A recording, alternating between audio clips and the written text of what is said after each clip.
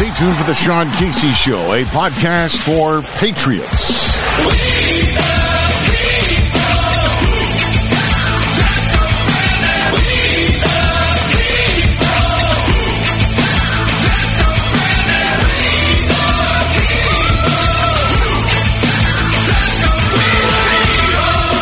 And welcome back to the Sean Casey Show, a podcast for patriots. I'm Sean Casey. Thanks for joining us on this Saturday, November the 18th. This is the Casey Commentary. And again, this is the J6 tapes released commentary. The full episode on the J6 tapes will have video and commentary and analysis coming up in the next full episode on Tuesday. But it's important to mark this very significant victory for patriots that have been calling for the release of J6 tapes now since that fateful day, J6 in 2021, in which this was a Fedsurrection, in which this was a complete setup and trap set by the Uniparty, led by both Democrats and Republicans. I think Pelosi, I think Schumer, I think McConnell, and others all in on this. And you can always tell, but very few members of Congress actually dedicated any of their time and or efforts to the plight of the political prisoners now being held close to 1,050 days in the American Gulag, in the D.C. Gitmo, and in other federal prisons throughout the eastern seaboard. So people like Matt Gaetz, and that's who we really have to thank for this victory, Congressman Matt Gaetz. Again, you may or may not like the man, but you do have to like the outcome, what he was able to accomplish in first ousting Speaker McCarthy, and then second Speaker Mike Johnson delivered on his word, at least in part, the first tranche, if you will, of J6 tapes. 40,000 hours were released yesterday. I've been pouring through them, as I might imagine you have and others have, and we certainly will get to that on Tuesday. That's the most significant things that we found about those tapes. But one thing it does prove is that I have been right, you have been right. So many of us that believe that this was indeed a Fedsurrection, and we are coming. We're coming for the swamp and the Uniparty. In fact, earlier this week, Missouri Congressman Clay Higgins Louisiana Congressman Clay Higgins had pointed out with FBI Director Christopher Wray the existence of ghost buses that were there that day. These were buses that were completely whited out. I don't even know if their Department of Transportation serial numbers were scratched off or allowed to be seen. So there's only two reasons why you do that. That's a federal government transport, and they don't want anybody to know who it is or what's inside.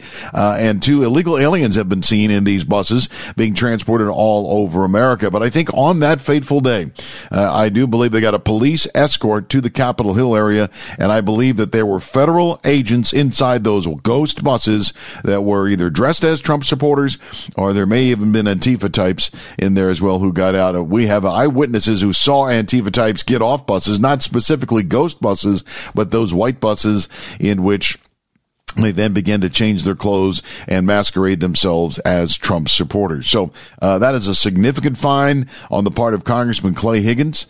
And again, kudos to him. Kudos for him for calling out FBI Director Christopher Wray, who is corrupt, as corrupt can be. He belongs in the Biden crime family. So that was the first part of the J6 tapes victory this week. You might recall a couple of episodes ago, I told you that my Congressman Andy Harris, who is the lone Republican from the blue state of Maryland and a Freedom Caucus member, told me that these tapes were going to be released in tranches, if you will. And again, he had said exteriors first, interiors first, but we come to find out that the interior tapes have been released first. And I would imagine, because it's not over yet, certainly this confirms what our worst fears, that this was a Fedsurrection setup. But what we now know is that the exteriors, when they started releasing that, especially on the west side of the Capitol, that's when the stuff began getting violent, and it began violent because Capitol Police were firing rubber bullets and flashbang grenades into a unsuspecting peaceful crowd who were gathered there to exercise their First Amendment rights. They were fired upon, they were injured, some of them were even killed, and nobody was ever held accountable. Of course, Ashley Babbitt, Roseanne Boylan, Kevin Greeson et al., They are the 4 that died that day. No police officers died. No members of Congress died, even though AOC is still cowering in her boots in her congressional office across the way.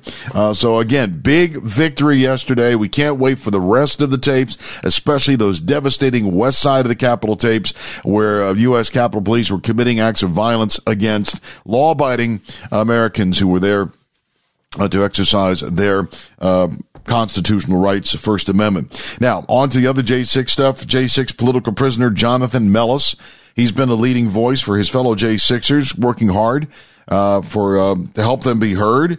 In December of 2022, Mellis warned Americans that he and other J6 defendants in the patrol pod of the D.C. Gulag were being tortured by racist, hateful, and abusive correctional officers, sexually assaulted, and treated like animals. Why? Because they were Trump supporters. There's such vitriol, such animus, such hostility to Trump supporters because he represents change, permanent change, the death and draining of the swamp, the emasculation of the uniparty. While attempted murders and illegal alien rapists and acid-throwing Antifa thugs are quickly returned to the streets, this son of a 2-time Purple Heart Award recipient is held on charges that allege no injuries or harm, no property damage while protesting the corruption of justice, as is his civic right, as is his duty. John shared the leaked video with our friends, the Hoff twins, over Gateway Pundit on the conditions that the J6ers are being subjected to, including being forced to drink dirty brown water. Remember, the left was all concerned about Abu Ghraib, how we were treating Iraqi prisoners and other Sunni terrorist prisoners and Shia prisoners in that part of the world. There was a big expose in the Washington Compost, the New York Slimes. Where is that when it comes to the human rights abuse of all decent Americans? We all need to speak out against this. This is Joe Biden's America, and it's sad that basically only a half dozen members of Congress care enough to have made a trip over there or has spoken out in defense of the J6ers. Now, if you are a knucklehead, as I said repeatedly, that assaulted a police officer, or you vandalized, or you destroyed property, you stole something, you should be prosecuted in under the rule of law. But if all you did was go inside, you were invited, and we'll see some of that video on Tuesday, you were set up by law enforcement. You were basically like the fly into the spider's web. You were cajoled and persuaded to come on in while the getting's good, and then once you were inside, that was it. Boom, they knew. They knew they were going to slam those doors shut on you. We had mothers with cancer, grandmothers with cancer that were given 2 months. Remember Dr. Simone Gold, that was frontline doctors. She was given 2 months in prison. And John Milnes, what he has gone through, it is, again, just amazing. He committed no crime. He did not attack anybody. He did not assault a single person. He was arrested in February of 2021 as if he were an Al-Qaeda terrorist. He has not seen his family in almost 2 years. His father died a few months after his arrest. He was denied bond back then, still is today, wasn't allowed to go to his father's funeral. And these people need your help. They're reaching out for assistance. They're struggling, etc. And again, when you spend 1,000 and nearly 50 days in this hellhole, the American people cannot forget political prisoner John Mellis, along with others. Please help support these good men whose mission it is to help others. Again, as I said, if somebody, look, even if the American right is you deserve bail, you deserve a due process, you deserve a trial, and if you're found guilty of a jury of your peers, and every single one of these trials should have been moved outside the venue of D.C. Because of the complete prejudice and bias that D.C. juries have against Trump. They're pro-Biden, they're pro-Democrat. And even these judges, including 80-year-old Judge Royce Lambert, a Reagan appointee who was seen this week falling asleep during several times during the trial of J6 defendant John Sullivan. Now, that name might not ring a bell. He's known as Jaden X. He's the guy that is a former Black Lives Matter activist who said he was against all races, but he did support Trump. He was the one that actually caught the footage of Ashley Babbitt being shot in the neck and bleeding out on the congressional floor right outside the Speaker's office, including the gun of Lieutenant Michael Byrd. In the trial of John Sullivan this week, that never came up. She was referred to as the person who was shot. That person has a name. The stone cold prosecutors, the Matthew Graves and the rest of these prosecutors and heartless judges in the D.C. system, again, one day they're going to meet their maker. One day they're going to have hell to pay. But Judge Lamberth, scolded Sullivan after the D.C. jury found him guilty of obstruction of an official proceeding, civil disorder, entering and remaining in a restricted building, and blah, blah, blah, blah, blah. And, of course, they gave him the enhanced terrorism clause as well. So he could face 20 years. Sullivan committed no violent crimes. He was there, whether you believe he's a photojournalist or not. Again, he was there to document the day's events. Whether he was there to spur them on or not, we don't know. But again, they said that Sullivan's anti-establishment ideology is dangerous. But again, no mention was made of Sullivan's history of Black Lives Matter or even his attempted or alleged involvement with Antifa. No, he was a Trump supporter that day. As I said, it's just, this is what passes for justice in America is just unconscionable. This is a two-tier justice system. This is get Trump supporters, and keep them and scare them. I mean, let's face it. All of these pro-Hamas, pro-Palestinian protesters and rioters that injured 6 police officers the other night in D.C., where members of Congress were cowering in their offices. They couldn't get out. I think there was one arrest, and that person was released on bond. None of them have been treated harshly as the J6ers. Not one of them. And some of them have shown a propensity to commit acts of violence. So, again, it is Vindication Day, V-Day, on Friday. For those of us that have said from day one this was a setup, this was a complete trap. Every single, or at least Republican member of Congress, Democrats, they don't care about the country. They hate the country. But Republican members of Congress, every single one, should be out today, should be out yesterday, calling for the release of all J6 political prisoners immediately, and to start a series of appeals of their sentencing based on the new evidence that's come in. We're going to show this video on Tuesday so that you get a better chance to see what it looks like. But I'll describe it. You see several Capitol Police officers walking an individual down. He's dressed all in black with a motorcycle helmet, visor down. He's in handcuffs as he's being led down the hallway there in the Hall of Columns. And then suddenly they stop.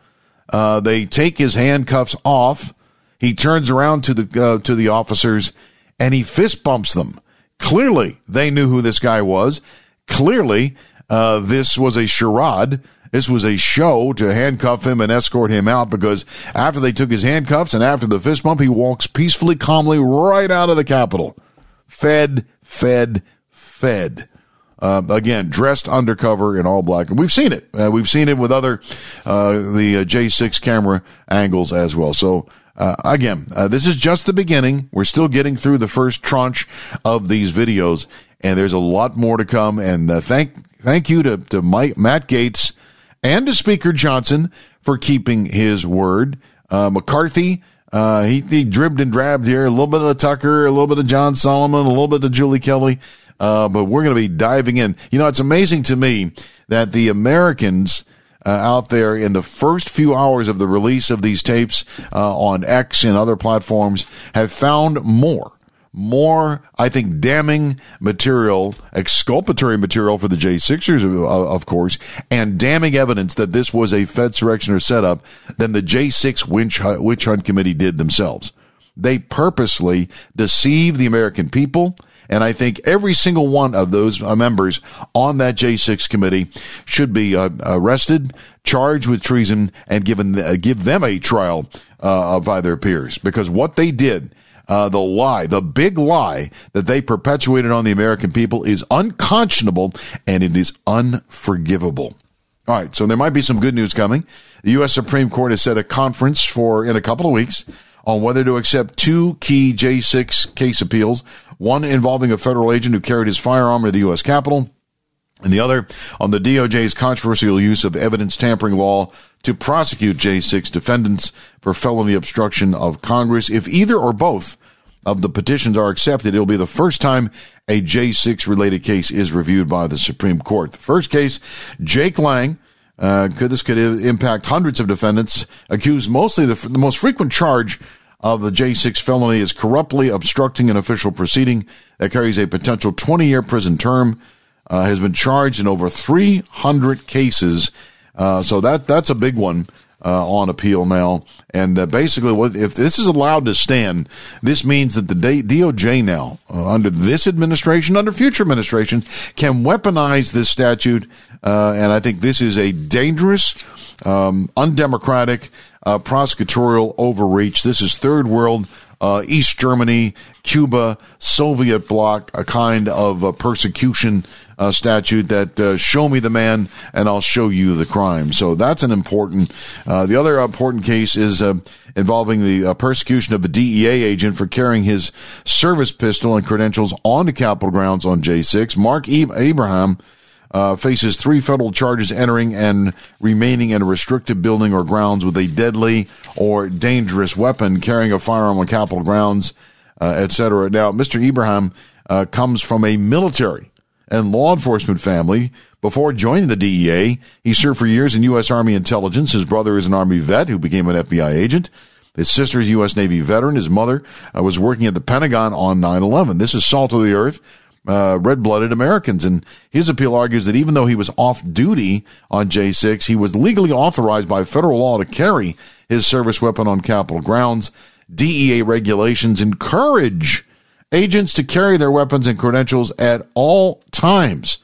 So once again, this is just a persecution of somebody to make sure that they can weaponize this statute. So we're going to be watching very carefully here in the next few weeks, how if the Supreme Court takes up those cases or not, because it could mean all the difference in the world for future prosecutions.